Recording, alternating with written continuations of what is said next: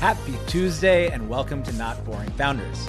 For the last Not Boring Founders episode of 2022, we had to go thrice as nice with an interview of all three co-founders of Exponential, Mehdi Labar, Driss Benamor, and Greg Dzmijan.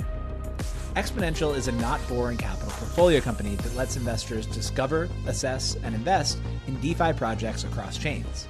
We focus this conversation on the assess piece, how Exponential assesses the risk of liquidity pools and assigns a risk grade by looking at things like how long the project has been around, the risk of a death spiral, as we saw it with Terra Luna, code quality, dependencies, and a whole lot more. In under a year, Exponential has created the most sophisticated risk scoring in DeFi. You can even grade the riskiness of the assets in your wallet right now by going to exponential.fi. That's exponential.fi. Just plug in your wallet. They'll assign a grade to everything that you already have in your wallet. They've apparently saved people's asses many times by showing them that they have some grade F stuff in there. Risk is Exponential's wedge into becoming the most trusted platform for investing in DeFi. That seemed like a pretty smart strategy and wedge when I invested last year, but given the events of 2022, it seems downright genius right now. Risk is the place to focus. So we dive deep into all things DeFi and risk in this conversation. It's a must listen for anybody interested in investing in DeFi, and I hope you enjoy it. Now let's get to it. Driss, Mehdi, Greg, welcome to Not Boring Founders. Hello. Excited. This is our first 3-on-1. So this is going to be, if this is not 3 times as good as a normal episode, we've done something horribly wrong. But we were talking before this. You sent me a draft of a blog post on November 2nd.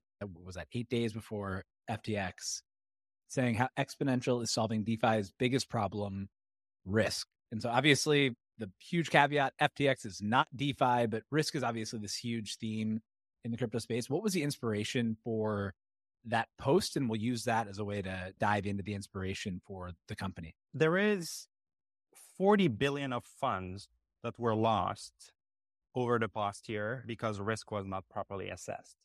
And today at Exponential.fi, we've identified about 3 billion invested in high risk contracts. So just starting there, the numbers speak for themselves. The reason we decided to focus on this is we want to make DeFi accessible and simplify DeFi investing.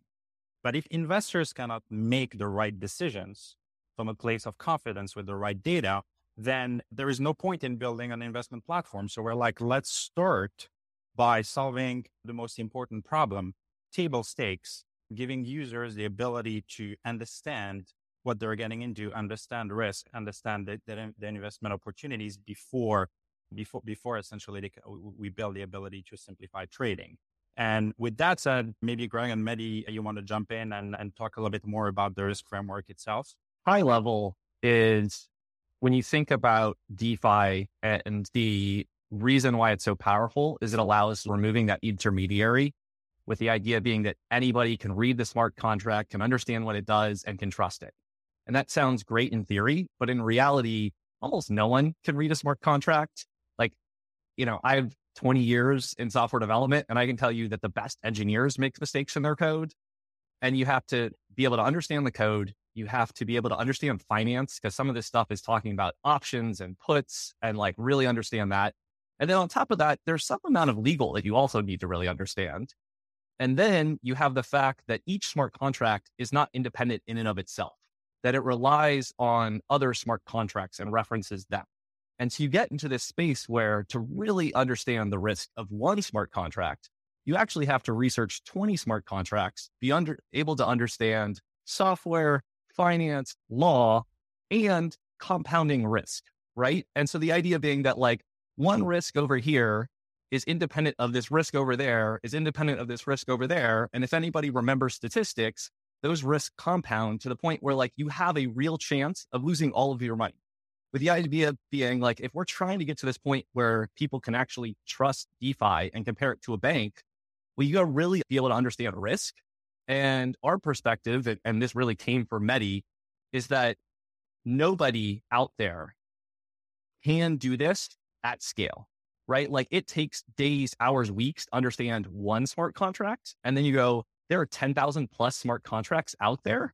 No one has the time to do that. And so like, even if you want to invest in DeFi, the like opportunity cost is so high. And so what we've done is we have mapped the network of all of those smart contracts. We've identified 60 different risk categories. And then we've tried to rate each smart contract across those 60 different categories to establish a baseline of what that risk is. I feel like we went from this period of time, maybe a year ago, where to at least people outside of the industry, centralized stuff, CeFi was like, maybe not as sexy, but like less risky. DeFi was risky, to now this kind of meme that DeFi is this totally safe thing where you're totally in control and anything centralized at all is super, super risky. How do you define risk broadly? And then what are some of the big ones among those 60 that people should be looking out for? I can take a crack at that. Look, our mission is to bring rationality to DeFi. We think that DeFi is something that is actually like very powerful, but we were glorifying the degen and the apes for a little bit too long. And so we think that we actually can and have to, as an industry and an ecosystem, we have to look at risk because that's what's facing the reward. We had these amazing yields, but we need to understand the risk. And the issue that risk is really hard. Just as Greg mentioned, you have like these black swans, like events that you don't predict. And actually in a world that is not regulated, that is based on code as law, you have a lot of unpredictable events. And that's what makes DeFi risk pretty hard because you actually need a framework that takes and covers all types of risk possible. So the way that we do it is like we look at the risk of a protocol, the risk of an asset, the risk of a chain, and then we compound all of this into the risk of a pool, which is basically an investment opportunity or an opportunity to generate yield. And so we bring all of this together. We go actually much deeper in terms of layers. For the protocols, we are going to look into the protocol design to understand how the incentives work together. Because sometimes the incentives are not aligned. If they're not aligned, well, you have issues of people taking advantage of protocols. In protocols, again, we are going to look at the Lindy effect, like how long has the protocol been around, saying that a protocol that's really new is probably riskier than a protocol that has been around, battle tested. We think that these protocols are going to become the infrastructure of Internet of Money. And that's something that's really powerful. Protocols, again, we are going to look into the code and look at the audits. How many hacks did we have there? And so that's just for protocols. We are going to do some type of work that is very similar in terms of chain, the level of decentralization. We're going to do a lot of research, which ends up being something more than 40 hours of research, as Greg mentioned, just for one. At this point at Exponential, is that your team going in and manually doing the research? How much of the risk scoring are you automating away with code at this point? And then where does that trend over time? How much can you just automate away and write code to analyze? The experience of having done startups before is you start with doing the unscalable stuff and then you figure out which parts are the hardest and you try and scale those. And so I would say it's hard to put a number to it, but maybe like 20, 30% of it is automated right now. And 70% of it is manual, with the idea being that we'll probably get to that 80-20 where like 80% of it's automated and 20% of it will always require some form of manual. Some of this information is on chain, some of it's not on chain. Some of it we're able to pull from other sources. Some of it we're not. We're like constantly finding ways to automate pulling of more information. But truthfully, I doubt we'll ever get to a point where it's 100% automated because there's always going to be new stuff. There's always going to be some level of human, like really understanding the economics of how something works. And, looking at like audits and actual code quality, there's places where you're going to want some level of that expert looking at something and making a call. And we try and make it as objective as possible, but it's a really hard problem, which is why it's so much fun to work on. You mentioned audits there. How do audits play into this? Because, there are great auditors out there, and then there are plenty of audited smart contracts that have been hacked and have had all sorts of issues. And even some of the very reputable auditors have missed things. So how does audit play into it? And do you have to like kind of re-audit everything? This is like a regular, I think, debate between Mehdi and I is like, there's the concept of a false negative. Just because you have an audit and they didn't find anything, that doesn't actually tell you anything. And so we've tried to look at like auditors' track records, which auditors have missed stuff, how bad was the stuff that they missed, And so essentially we have a list of like these auditors we actually relatively trust, knowing that like no one's going to be perfect. And these other ones we don't really trust at all. And we don't kind of put any weight into the fact that they did an audit. And we're constantly updating that, realizing that like no one's going to be perfect, but there are folks that have clearly proven more capable than others. And it's an interesting thing in terms of we regularly debate as we kind of look at these risk scores, like how much do you take into account like an auditor finding something? Like in some degrees, that's better than them finding nothing. On the other hand, them finding nothing could mean that you actually have perfect code. But as a principal engineer once told me, the only perfect code is one with no line. Right. So Audits are also one metric amongst hundreds. And one thing I wanted to add in terms of making the system scalable is we created what we call the DeFi graph, which maps all the dependencies. So if we update a rating on a protocol, an asset, it will trickle down throughout the entire system, which makes it very scalable. And we invested in that upfront. So that allows us to essentially reduce the amount of manual work significantly. What we care about is making risk understandable. So we summarize things into a grade going from A to S, or school grade, simple. And so the user can understand, okay, this is an A and it gives me 5% yield, or this is a C and it gives me 15% yield, and make those trade-off. And then this is not an opaque grade. You can go zoom in and say, why is it a C? And look at all the metrics that triggered that. Now, going back to one of your prior comments, there are like hundreds of metrics we'll look at, but there are 3 that are like often triggering a DRS. The first one is what we call reflexivity. So reflexivity, another word for it is death spiral, which is a little more scary. So that would be a design similar to UST and Luna. And there is a lot of it out there today in that 3 billion at risk that I mentioned before. I'm going to pause you there because you put grades on these things anyway. Yeah. What out there that's still running has some of the biggest death spiral risk that is also like big and structurally important or whatever, like not some little tiny thing, but a thing that if it falls apart, that's a bad thing for everybody. Can take a crack at that one. Basically, debt spiral happens whenever you have liabilities that get a little bit higher than assets.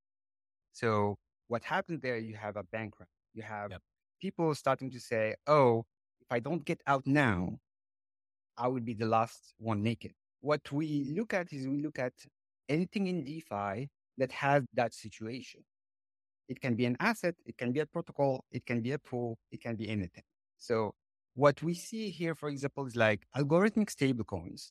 They are trying hard in terms of innovation and creating the incentives and so on in order to create more money than they actually have in terms of assets and collateral. And so something like Frax has the same issue as Luna, as UST, in terms of having more liabilities than actually assets, or more money printed than collateral. We like DAI, for example. DAI has 130% collateralization, give or take a few percentage points.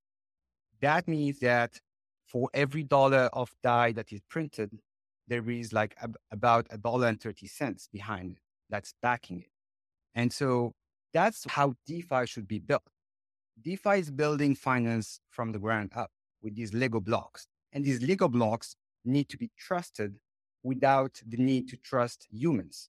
And so in order to have that, DeFi actually requires a lot of collateralization. But what's interesting is that if you flip that and you think about finance today, Wall Street finance, it's all about credit and counterparty risk. And so it's a trust-based system. And that trust-based system looks efficient until the day that you have a big crisis. So that's the issue with Wall Street today, is like every 7 years or 15 years, we have a big, great financial crisis. And it again, because we increase leverage and so on. So getting back to the debt spiral, we are going to look at, for example, something that is uncollateralized lending or under collateralized lending, like we had with Maple. We talked about it about 2 months ago on our platform. We talked about it about a month ago on Twitter Space. We talked about it actually just last week on an interview with Tom.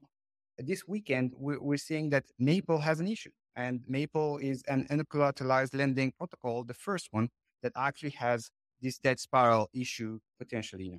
Thinking about that one from all of the different risk perspectives, it seems that under collateralized lending would be a really nice thing to be able to have. Are there things when you're looking at the risk landscape that protocols might do to avoid those issues, or is it just the nature of the system that over collateralized is going to just be far preferable, even if it's a little bit less efficient? Look, we look at this and we say anything that could happen will happen. I think that's pretty safe right now. Yeah. And that's how bear markets work as well. And that's how actually finance over the long term, like hundreds of years, that's what happens. And we don't want to discourage innovation, of course. And innovation is trying to increase the level of efficiency and productivity that we have by putting less collateral in front of these Lego blocks that we're using for finance. The reality is that in a trustless environment, we go with the idea that you should build things right. We should not bring in what are the issues of Wall Street into DeFi. DeFi is actually a much superior system. It's the future of money. It's the infrastructure of the internet of money.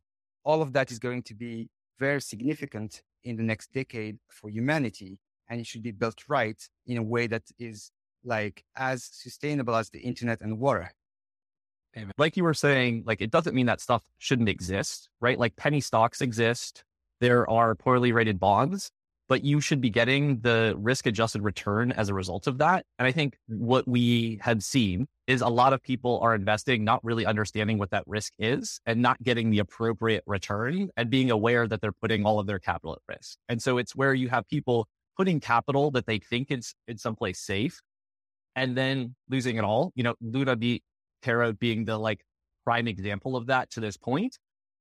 Those are the sorts of things that we want to make sure people avoid. If you want to go invest in penny stocks and play these high risk bets, like that is a investment strategy. There are people who apparently do well at that. I don't know that I would go out and recommend it, but like that option should be out there. It doesn't mean it shouldn't exist. You should just be able to do it knowingly. And that makes a ton of sense. So death spiral number one, Driss, what's big risk number two? Yeah, they're related, but it's Mehdi touched upon it already, which is the level of collateralization. It's important. And the third one is the quality of the collateral is very important as well. You can have 130% with vaporware, which is a token you printed yourself. So that's very important as well. Those are like super table stakes and trigger kind of things being rated D and F in the framework. There's an interesting story to jump on what Greg mentioned here on like where this whole thing started. We're running an early research session with a prospective user, right? He was looking at the product, getting all excited, right? Because he mostly wanted to trade in one click, which is what we're going to build next. But then he sees a pool and he's like, that's an F. And he kept saying, that's an F. And I'm like, yes, that's an F. And he said it again, that's an F. And I'm like, yeah, what's up? He's like, I have 7 figures in that pool. And I thought he was an A. And in my head, and that's what Greg said. That's where it came from. Because we need users to know if they want to invest in an F, that's perfectly fine and get like 300% yield. That's their choice. But they need to know about it. What we're trying to avoid and why we focused on risk is that user knowing what they're getting into. That case is so interesting because to have 7 figures, so over $1 million in an F, you need to either just be rich and have been fairly sophisticated or inherited a bunch of money or made a bunch of money in DeFi. So fairly sophisticated kind of either way, unless you just inherited it or gambling it away. What did he miss in thinking the gap between an A and an F there? Very similar to UST and Luna. A lot of people, that was, by the way, like 9 months ago before all of this happened, but people invest because their friend tells them that's safe. They're like, oh, my buddy who knows finance told me that thing is okay, so I'm gonna invest in it. I looked into it. The team seems reliable and stuff. But as Mehdi said, there are 100 things that can take you down. You may know 98 of them, but you miss the 2 that are going to take you down. And so what we try to do is have a super comprehensive or as comprehensive as we can, as possible framework that have these risks captured. Yeah. I think it was just the fact that the pool was labeled as stable. It was a stable pool. Meaning that it was a stable coins, but it was actually 4 stable coins. And so every one of these coins had an inherent risk. One of these was an algorithmic stablecoin that was under collateralized. And so if you compound all these risks of like 4 assets into a pool that is based on 2 protocols, and one of the assets is bridged through another chain, it creates a lot of inherent risk. And so we capture that. But the investor was looking at this as like, this is stable, a stable Yeah. pool. What are some like A quality assets out there? Like, and I'd love more than just like a list of names. Maybe pick one or two and explain what they do so well. I think it comes down to pools that are battle tested and that have been around for a long time. So for us, something like an automated market making pool like Uniswap, especially a V2, even the V3, because it's pretty battle tested now over more than a year and a half been around, is going to be nice for something that becomes more and more a real protocol, something that's like very close to what we say, the infrastructure that is reliable. We were rating Aave and Compound as A because it's best in class in lending. There wasn't an exploit that is like minimal, but it is real based on the incentives that are around it by basically looking at that collateral story that Driss mentioned, for example, where the collateral itself may not have enough liquidity outside of the pool, for example. And so this is the kind of like things that we are going to be continuing to learn as we go and advance in DeFi. These are the early days of DeFi. And over time, what's wonderful is that you start to have more and more battle tested products. I think that's one of the things that we struggle with in our conversations is we're trying to keep things objective. But at the same time, there's how much weight do you put to any of these given risks? And one of the things that we talked a lot about is we recognize the risk in Aave, but we're like, it's really hard to pull it off. And so like, how much risk does that actually equate to in the real world? Is we were having this debate across our research group and Driss and I get pulled into that and in terms of like, we recognize this risk of like, you can exploit in this way, but you need a lot of capital and like, how much do you end up succeeding? And then how much does that put the whole protocol at risk versus just that pool? And given all of that information, how much weight do we put to this risk that we've identified? And so it's one thing to say we have 60, 100 risk data points. It's another thing to be like, okay, given this risk, what is the odds that it takes your investment to zero?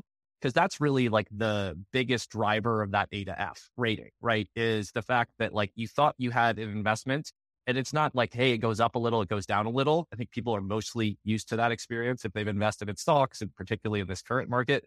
On the other hand, the risk that it goes to zero is just not one that people are cognizant of.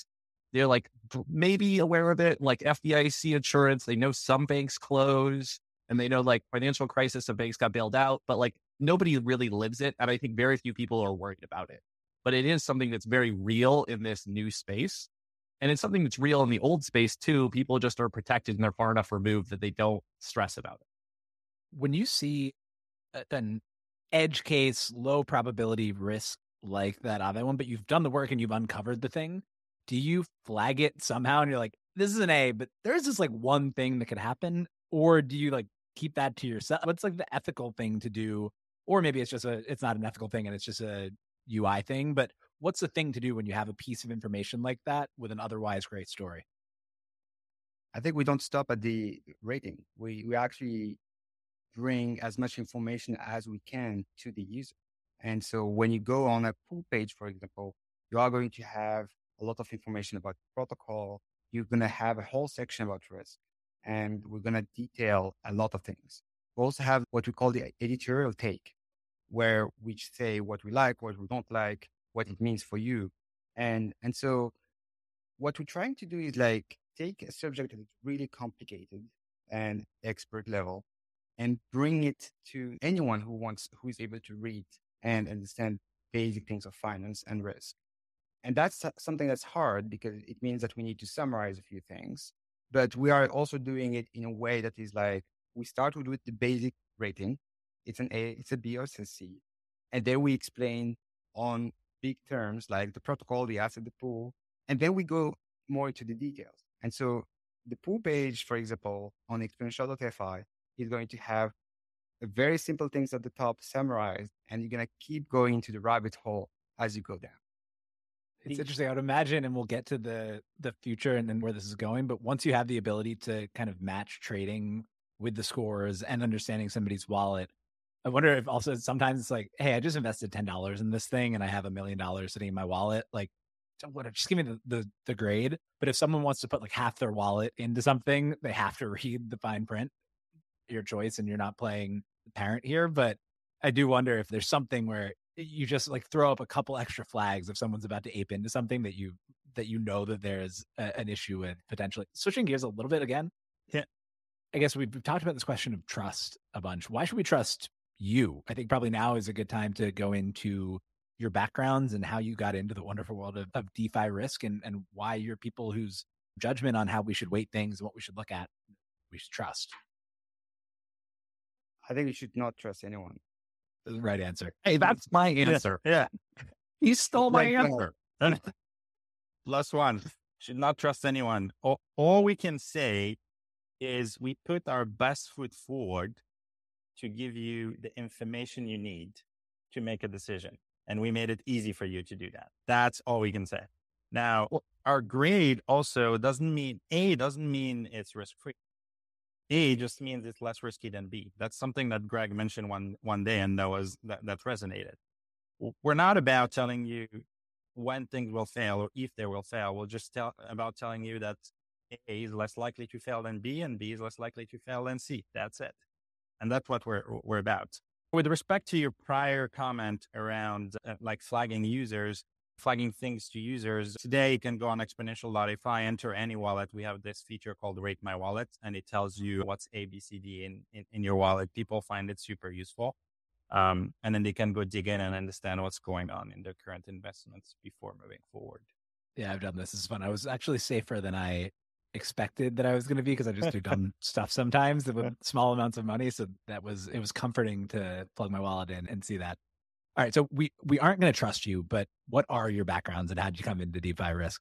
I was going to say, to give the slightly serious answer to that is we have a breadth across this. And so we have experience in finance, we have experience in code, we have experience in law, we've experienced doing things at scale, we've experienced trust with large amounts of consumer data.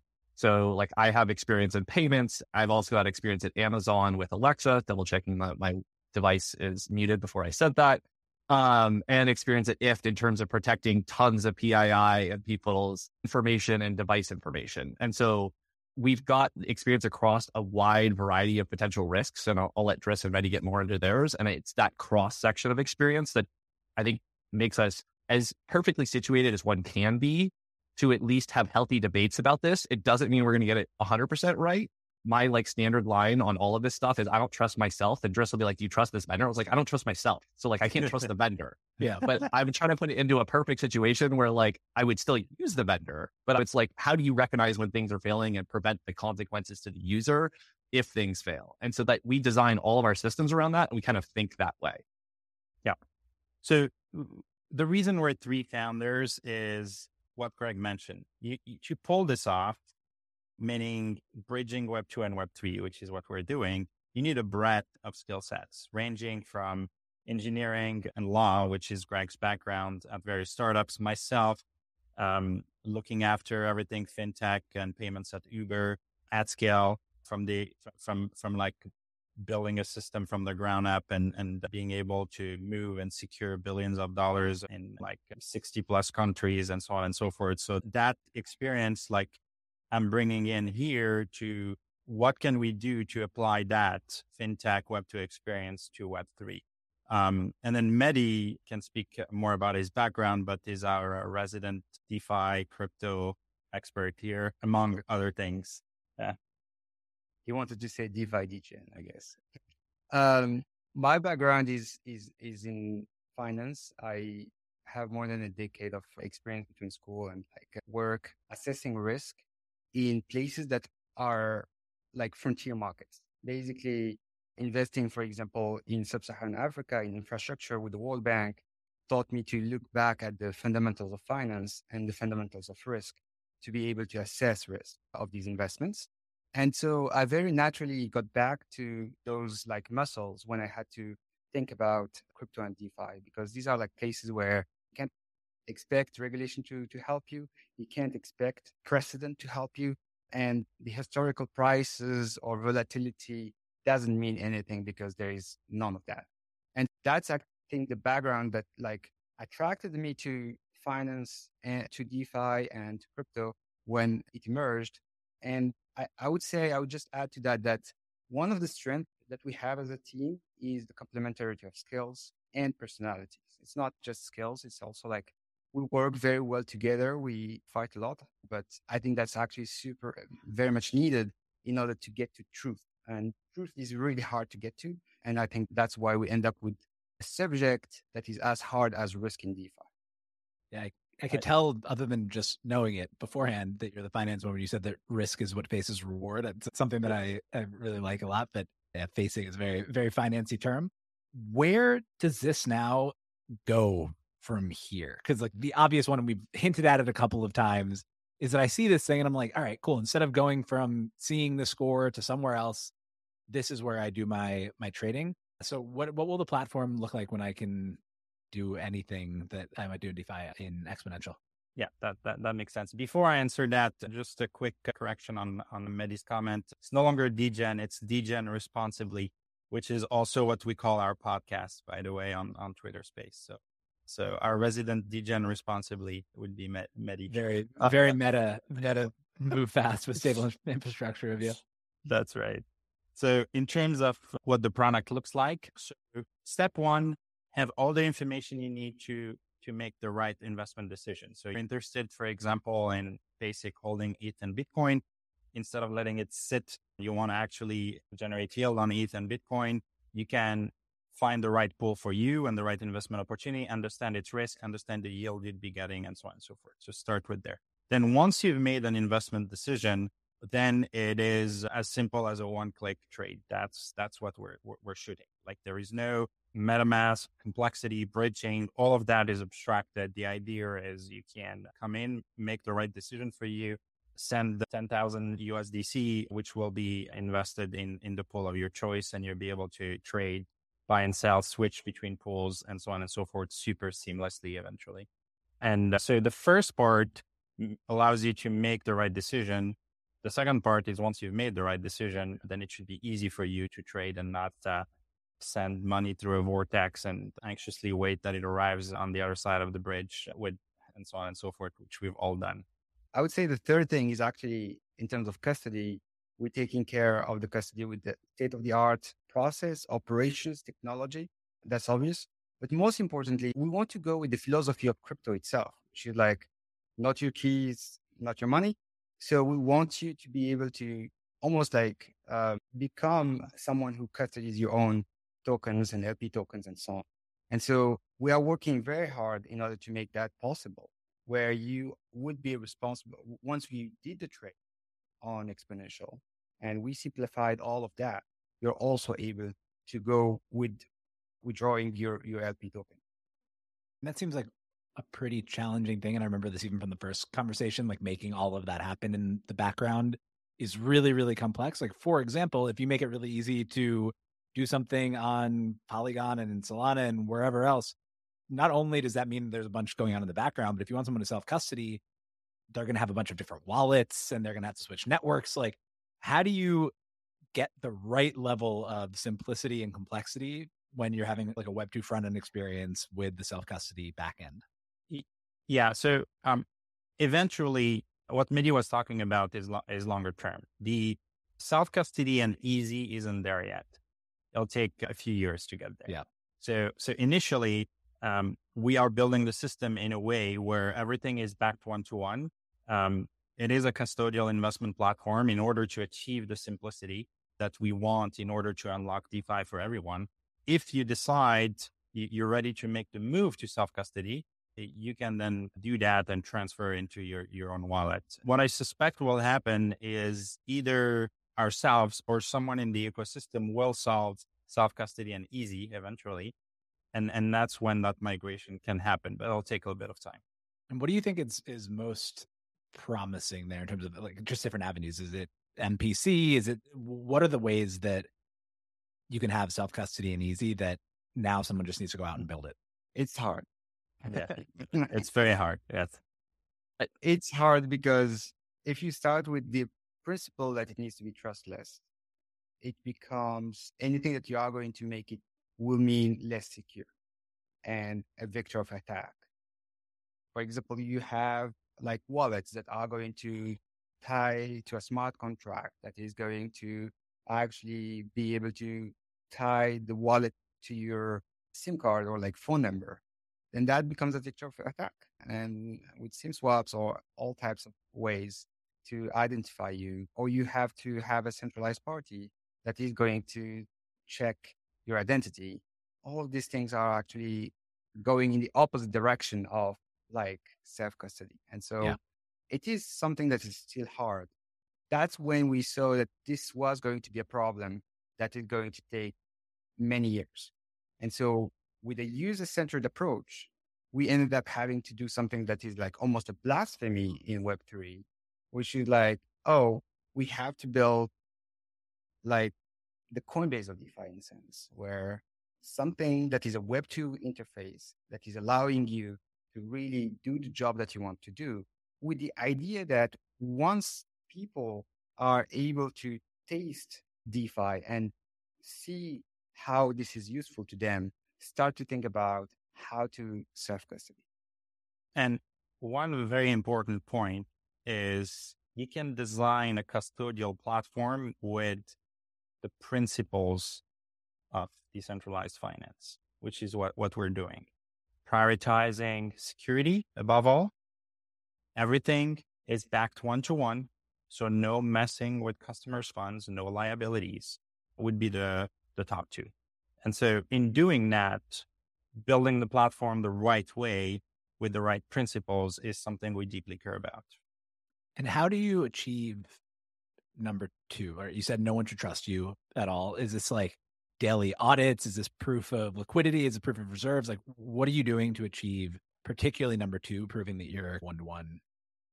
I think that's there's a lot of things there. So there's not like a magic bullet, right? Yeah. And I think one is really being transparent and open about what we're doing, all the things that we're doing, trying to secure.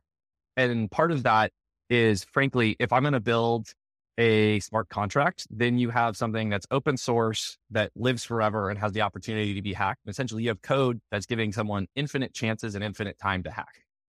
And given that constraint, if my options are build that or build a closed system and then try and be transparent about the closed system, I can build a much safer closed system faster, give users that user experience, and then figure out the right way to showcase that. And so there's things that we can do in terms of showing like, okay, when you transfer your funds in, your funds actually stay in a custodial wallet, but it's your custodial wallet. You can go look it up and see that the funds are actually there versus a Coinbase where like it goes in, like you sent it there and you just have to trust their UX that it's there.